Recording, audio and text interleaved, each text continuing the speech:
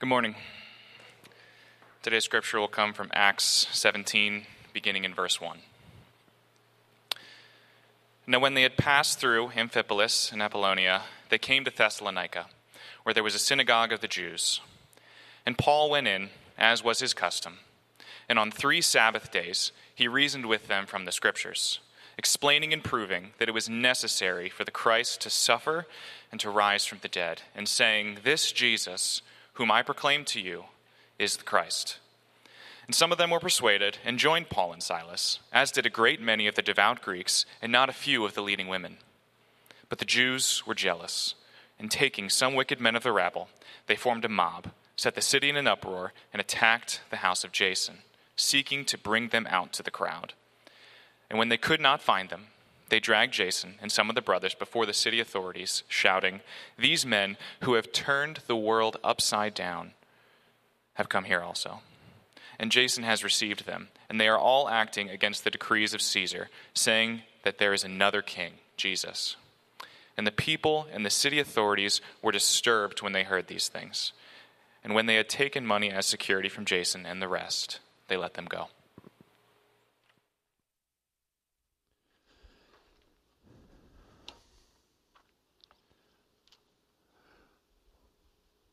Well, welcome to the book of Thessalonians, a new series called Counterculture. As we get to know Paul and the people that he wrote to, we're going to see how much his message ran against the culture that they lived in. For a second scripture reading, we're going to look at the first 3 verses. I do invite you to find the book of Thessalonians. It's in the New Testament, a little bit after Colossians, so Galatians, Ephesians, Philippians, Colossians, and then you've got Thessalonians. So if you can turn into this, I think it'll serve us if you have it in front of you. Let's read the first 3 verses. Paul, Silvanus, and Timothy, to the church of the Thessalonians, in God the Father and the Lord Jesus Christ, grace to you and peace. We give thanks to God always for you, for all of you, constantly mentioning you in our prayers, remembering before our God and Father your work of faith and labor of love and steadfastness of hope in our Lord Jesus Christ. The Apostle Paul was a man a little bit like somebody waiting in an emergency room after someone they loved has been in an accident, and they're just waiting for the news. He was in Corinth at the time, and he replayed in his mind the last days in Thessalonica when he was hustled out of the city because of the mob that had grown up. And his new friend Jason, was being carried away by a mob to be taken to the forum. Paul himself had gone on to another town, Berea, and something much the same happened.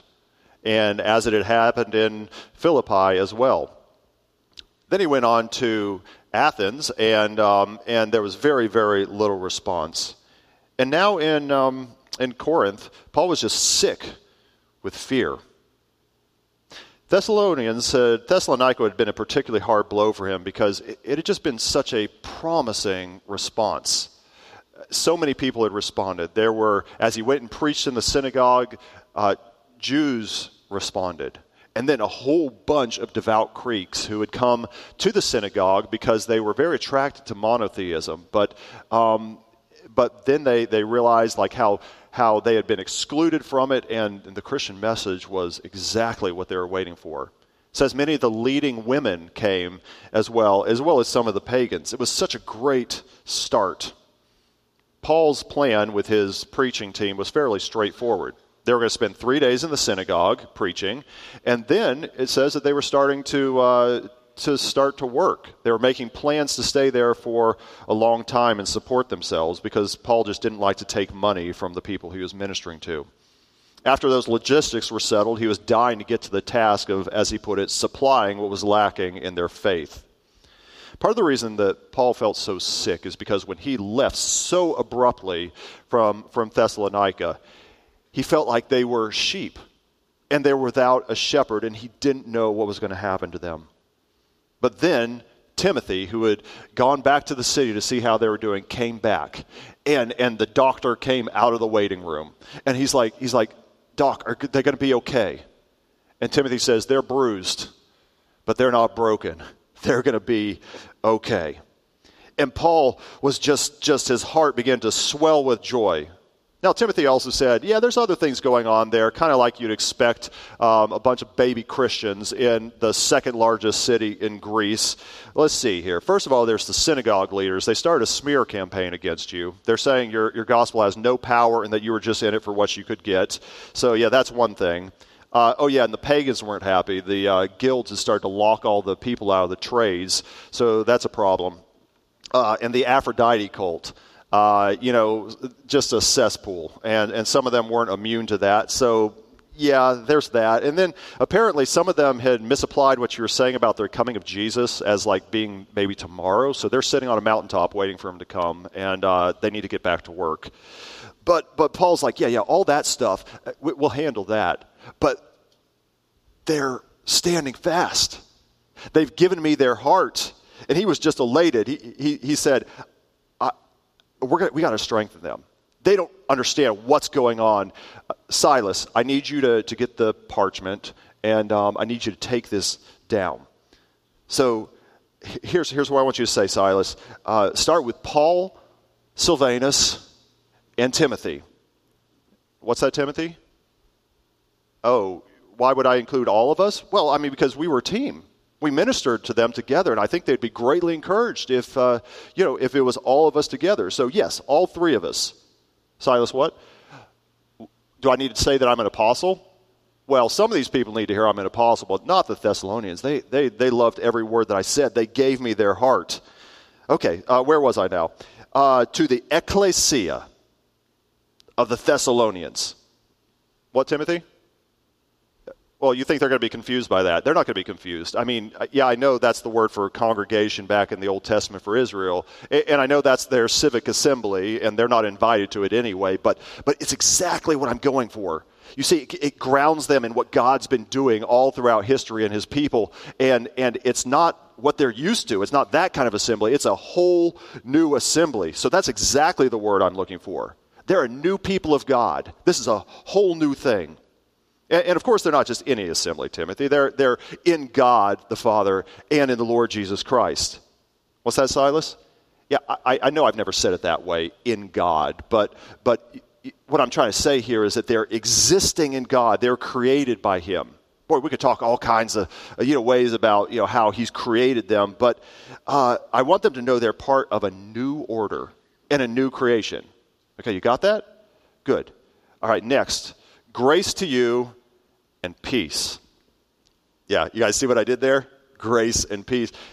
Yeah, I know they don't say grace. They say chairein, which means greetings or all joy, but grace. God's gift to you. God's empowering to you. And peace.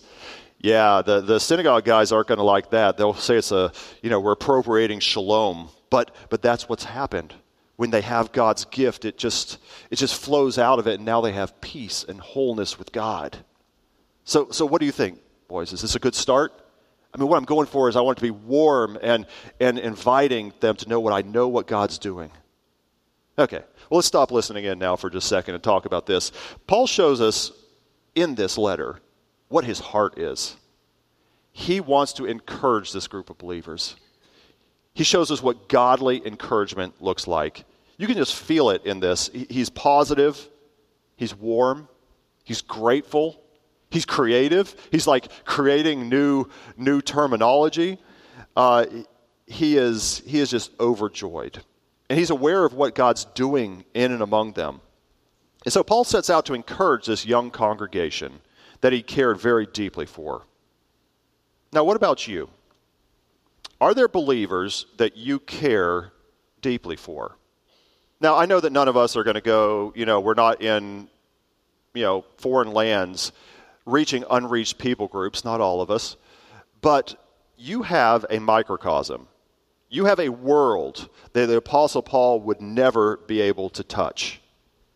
Do you want to encourage that world? And how might we do that? I believe that we need to encourage the Christians that you know. We're going to do that by thanking God regularly for them in prayer. Look at verse 2. We give thanks to God always for all of you, constantly mentioning you in our prayers.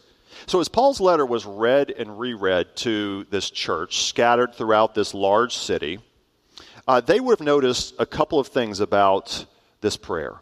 Number one, it was a team event. Notice that he says, we thank God for you, which just reminds us that prayer is something we can do as individuals, and prayer is something that we do together. Now, it's encouraging when someone says, hey, I'm praying for you. But it's even more encouraging when somebody says, hey, there was a group of us, and your name was on our lips. We were bringing you before God. Notice that they are giving thanks. The team wasn't taking credit for anything. They were thanking God for all the rich stuff that we just saw in verse 1. They were thanking God for this new assembly. They were thanking God for the grace that he put on them and the peace that these people now have with God the Father. And they're thanking God, and they're saying, God, this is all you. Thank you. Notice that their prayer is, you've heard of unconditional love, right? Love with no strings attached. This is unconditional thanks. They thank always, not just sometimes. And they don't wait to see if they're stacking up. They're not saying, like, give me that report. Let me see if, okay, now we thank God. No, they're always thanking God. They're doing so continually. The Thessalonians knew that the smear campaign was saying that Paul had abandoned them because he had left so quickly. And Paul is saying here, no, you're constantly on my mind. I am bringing you up all the time. It's as Jesus said that we ought always to pray and not faint. And Paul just says, I'm not letting this go. I'm keeping you before God. Notice that they're mentioning them in their prayers. The believers listening to this would have thought, how amazing that they love us enough to bring us with our prayers, because they were interested, or they were very used to self-interested prayers. Okay? You got to remember that they were praying to Osiris and Aphrodite. They were even praying to a king. His name was Cabirus, and they thought this king was going to come back and restore their city in some kind of way. But the way the prayer worked is that, number one, you had to argue with the gods. All right? You had to prove to them that you were worthy. And number two, you almost always brought yourself before them. But here we've got something entirely different, and they wouldn't have missed this. They would say, they're coming to God. They're in his presence, and they just mention us in their prayers.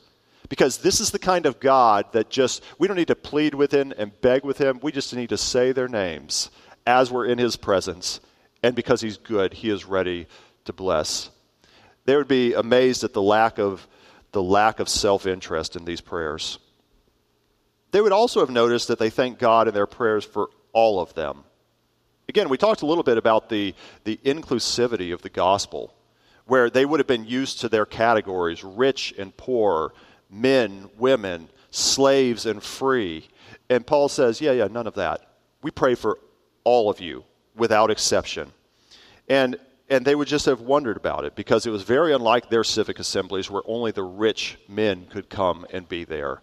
Or even at the synagogues that some of them had been frequenting. Again, there was division in the entire thing. But Paul is saying, no, not at all. We pray for all of you. The fact they're thanking God for them always in their prayers constantly would have encouraged this young, unfinished congregation immensely. As we seek to encourage the Christians that we know, right, in our world, we've got a tool that is a very powerful one. And if you have a toolbox at home, or you've got a craft kit and you're looking for something and you find a tool that you forgot that you had, I'm wondering if grateful prayer may be that kind of tool. Because you've got the tools, Christian. If you want to encourage the Christians you know, the very first thing we do is grateful prayer. So what do? Pray. Ah, yes, that's a good start. If you don't pray, this is just talking to God. This is just keeping an ongoing conversation. This is keeping the phone open all the time, just picking it up, praying, talking to God. Pray regularly. Don't give up. Now, this may mean that we need to just keep this before us. As you're interacting with the people that are in your world, the Christians that you know, just immediately start making a habit to say, I'm going to regularly be praying, and I'm going to keep praying for them. Pray with gratitude. A lot of times we come with our list of things that we need, but a great place to start is just to start by thanking God for them. Pray for those in your sphere. Pray for the ones that you know. You've got a unique sphere. That could be work or school or your homeschool co-op or your hobby group or your community. Pray for the sphere. Pray for those that you naturally care about, right? The ones that are easy for you. And then extend it just a little bit further. Pray for all of them. Pray for the people you rub shoulders with that maybe rub you just a little bit wrong. And don't pray that, God would fix them. Pray that he would bless them. Then finally, pray with the knowledge that God is working among them. There's nothing more miraculous than salvation. And when you're interacting with a believer, you are interacting with something very, very miraculous. God's done a work in that person, and we need to see that. And so, encourage the Christian you know by praying regularly for them with thanksgiving. Second, encourage the Christians that you know by noticing what he's doing in them. We see this in verse 3. Remembering before our God and Father 3 things: your work of faith and labor of love and steadfastness of hope in our Lord Jesus Christ. Remembering is the second clause. So the main clause here is we give thanks. And then he says 2 things: making mention and remembering. Making mention just means that, hey, they're praying with thanksgiving. But then we're remembering something. He's going to remember 3 things about their development that makes him very grateful. Remembering is basically what we just did in communion. It's drawing something from the past into our mind so that we can benefit from it right now, which is what we just did with communion. We do the same thing. As we think about somebody, we remember what God has been doing in their life so that we can benefit from it right now and then intercede with them into the future. For Paul's team, remembering fueled their gratitude. So he says, we give thanks. Well, why do they give thanks? Because we're remembering something about you. Now, before we note how they gave thanks and what they're remembering, I want you to once again look at the solidarity that Paul shows with this group. This wouldn't have escaped their notice. He says, we give thanks to our God and Father. Do you just realize what a transformation that is for Paul the Pharisee? He was the chief sectarian. He was the one who was dividing everybody. He would have looked down on these people that he loves so much. But now he's saying, my Father and your Father, he is no more my Father than your Father. You are my brother and sister. We're all his kids. We're siblings. God has done such a work in Paul's life, and that would have been very attractive to them. Now, what Paul and his company are remembering or calling to mind is God's work. I want to give you just a phrase here. I heard this in a little book that I read way, way, way back called The Cross-Centered Life, and it just stuck with me. Now, I don't know if it was original to that book, but the phrase was evidences of grace. I love that phrase because evidence, and in other words, we don't have the whole case. We don't have somebody completely sanctified. They are not as holy as they are going to be, but we're seeing these glimpses of God at work, and we get good at spotting them and saying, wow, that's an evidence of God's working in your life. And so the evidences of grace that they saw, we see in these classic Christian virtues: faith, hope, and love. I found it amazing that this is the first time that these 3, this triad, appears in Christian literature. God was at work forming them, not in just to a new people of God, but making them new. He was working not just among them, but also in them. What was he noticing in them? Well, number 1, their work of faith. He saw good works flowing out of them. Good works that were of faith. In other words, you could say good works that were produced by their faith. Now, you may call from the giving series a way back if you had joined us, I don't know, it was a couple months ago, where it talks about the churches in Macedonia that were giving even though they were poor. This is them. This is them. And the verse here in 1 Thessalonians 4 says, "Now concerning brotherly love, you have no need anyone write to you, for you yourself have been taught by God to love one another. For indeed is what you are doing to all the brothers throughout Macedonia. We urge you, brothers, to do this more and more."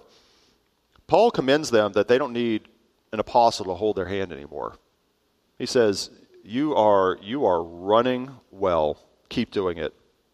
God has become their teacher, and brotherly love has become their habit. It overflowed their city into their region. So giving was definitely a part of their good works of faith, but what other kinds of things are good works? Well, if you were from a Jewish background, when you heard good works, you would have thought immediately the poor and the oppressed. That's what you would have thought, like do good to those who cannot pay you back. So think about things like visiting, giving, hospitality. That is what would have come into the Jewish mind. Now, not all of these believers were from a Jewish background. There were also Greeks. Now, Greeks would take that, and it was a Greek virtue to give without any possibility of payment, to give without distinction. But they would expand it a little bit, not just to the poor and the downtrodden, but also to anybody who has some sort of claim on you. In other words, good works could be toward your family.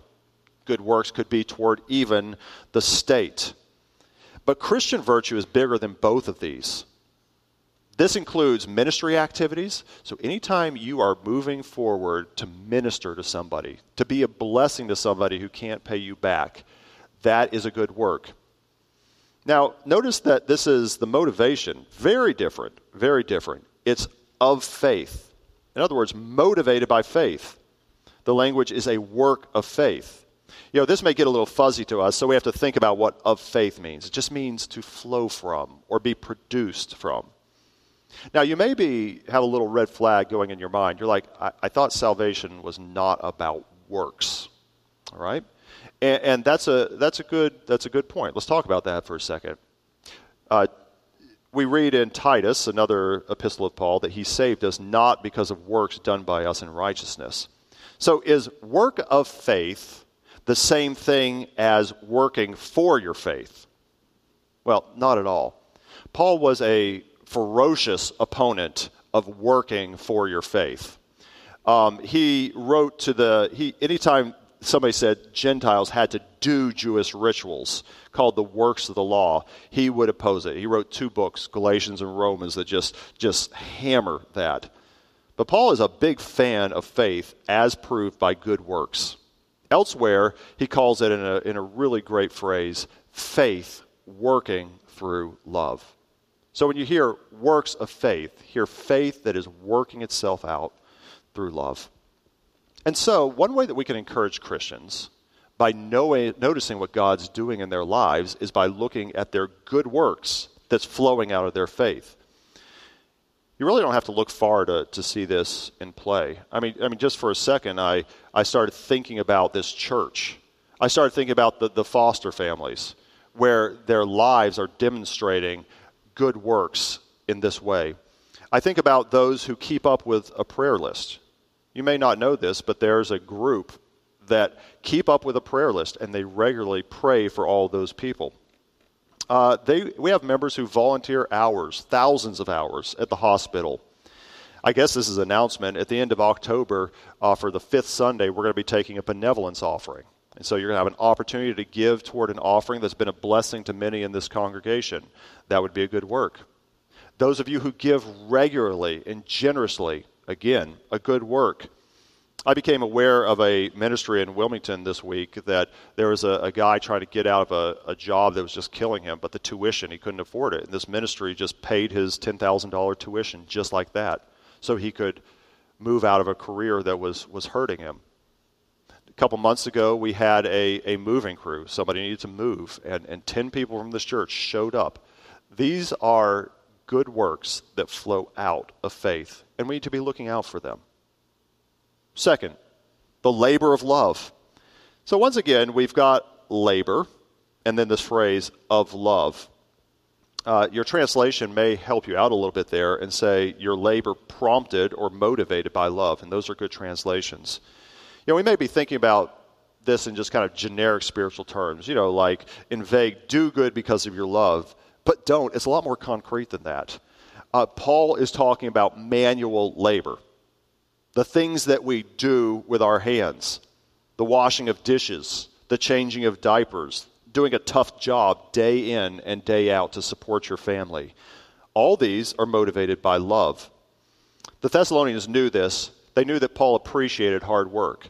If you may remember, Paul was settling into, he says in this verse, "For you remember, brothers, our labor and toil. We worked night and day that we may not be a burden to any of you while we proclaim to you the gospel of God." Apparently, Paul was a tent maker. And one of the ways he supported himself was through making tents. And he says, I did that. I labored in love.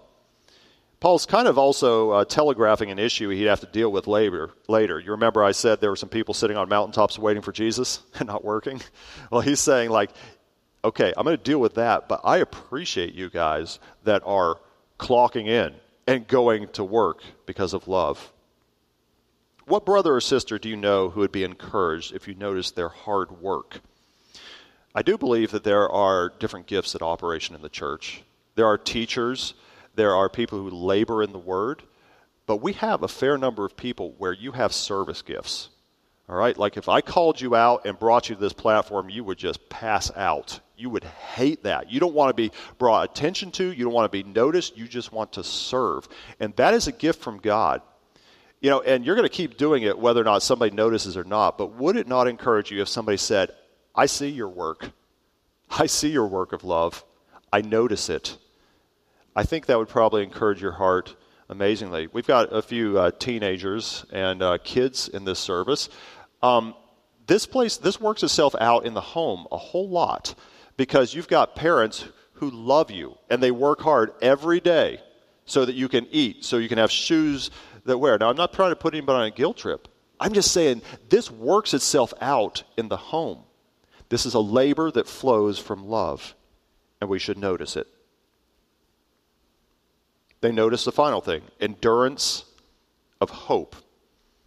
Again, endurance feels like we know what that is, okay? It's like steadfastness and tenacity, but of hope. And again, some translations would help you out. Endurance inspired by hope. The thing that helped Paul, that made him so excited when he heard Timothy's report, was their tenacity. Before he received the report, he felt like he was half dead with worry. That's like later on in this book, he says, "For now we live if you're standing fast in the Lord." In other words, he said, I was almost dead with worry with you. But now that I know you're standing fast, I'm alive again.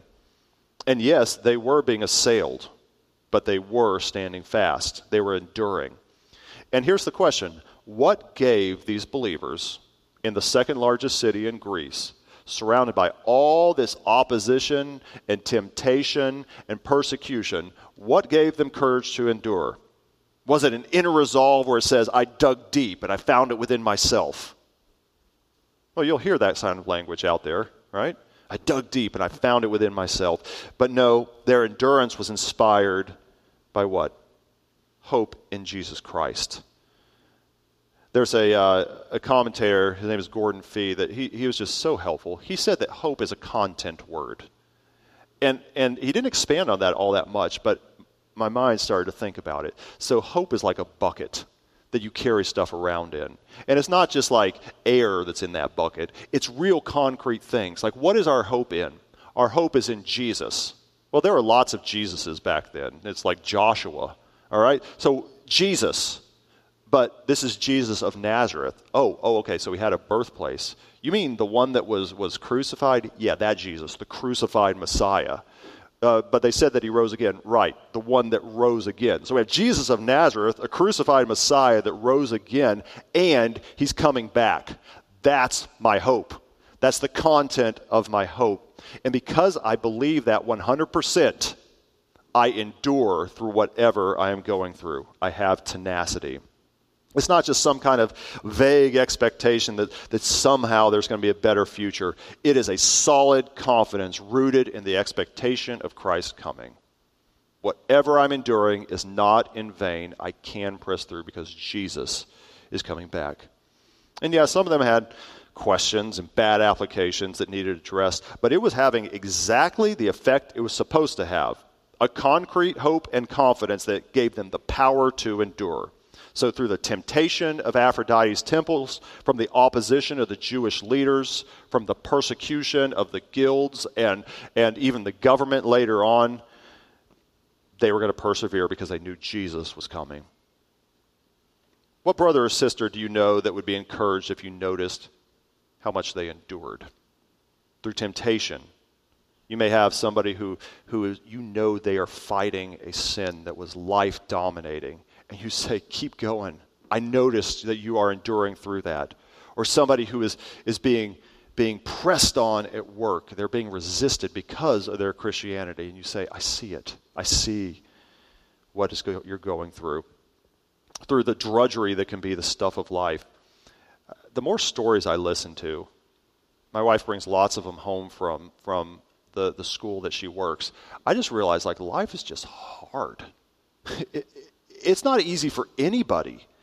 But when somebody says, I see what you're going through and you're enduring, would that encourage them? In a particularly hard time in my life, I had a friend say these words to me. He said, I think we underestimate the value that God places on endurance. And then he cited James 5:11, and it's talking about the prophets, and he says, we count them blessed who remain steadfast. And those words, I remember them to this day simply because somebody saw that I was enduring and said, you know what that is? That's endurance and hope. And your words can have a similar effect. So I'm going to close with a story here that I think will press this home a bit. It's from a book that I've been reading, and I've adapted it a little bit. But there was a counselor that was helping a guy, let's just call him Alan, with a pattern of broken relationships. All right, he was on multiple marriages, and he finally just agreed that he was not going to sweep it under the rug anymore. Although Alan was persistent, he was a good provider, he had a passion for life, he was hard to live with because he was a perfectionist with the accompanying critical spirit and anger that sometimes comes with that. Alan related how his father was a United States Marine. He served at Iwo Jima, and one of his jobs was to defuse the bombs that had not exploded.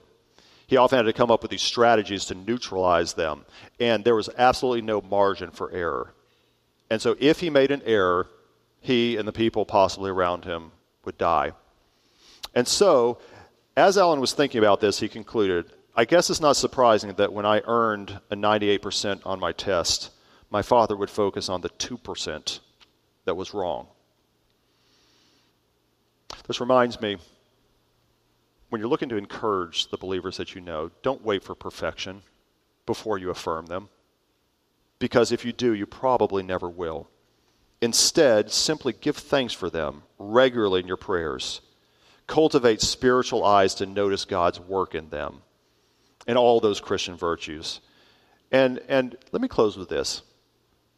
I'm going to give us a little bit of homework. Dirty word, kids, I know. You guys are back in school. All right? But a little bit of homework this week. Why don't you try to pray for some believers that you know? Give thanks to God for them. And then think about noticing something in them that God's at work, especially those that are in process. All right? They're the ones who are going to need it most. And then here's the thing. Tell them. This week, pray for somebody, notice what God's up to, and tell them sometime this week.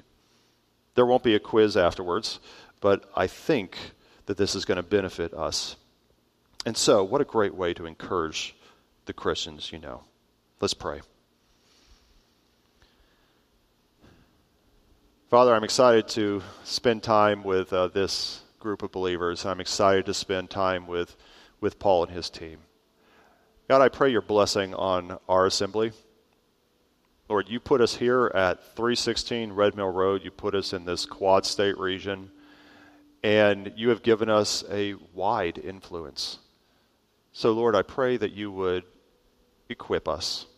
I pray that you would encourage us. I pray that this week that we would encourage one another, the people that we know. And we pray this in Jesus' name. Amen.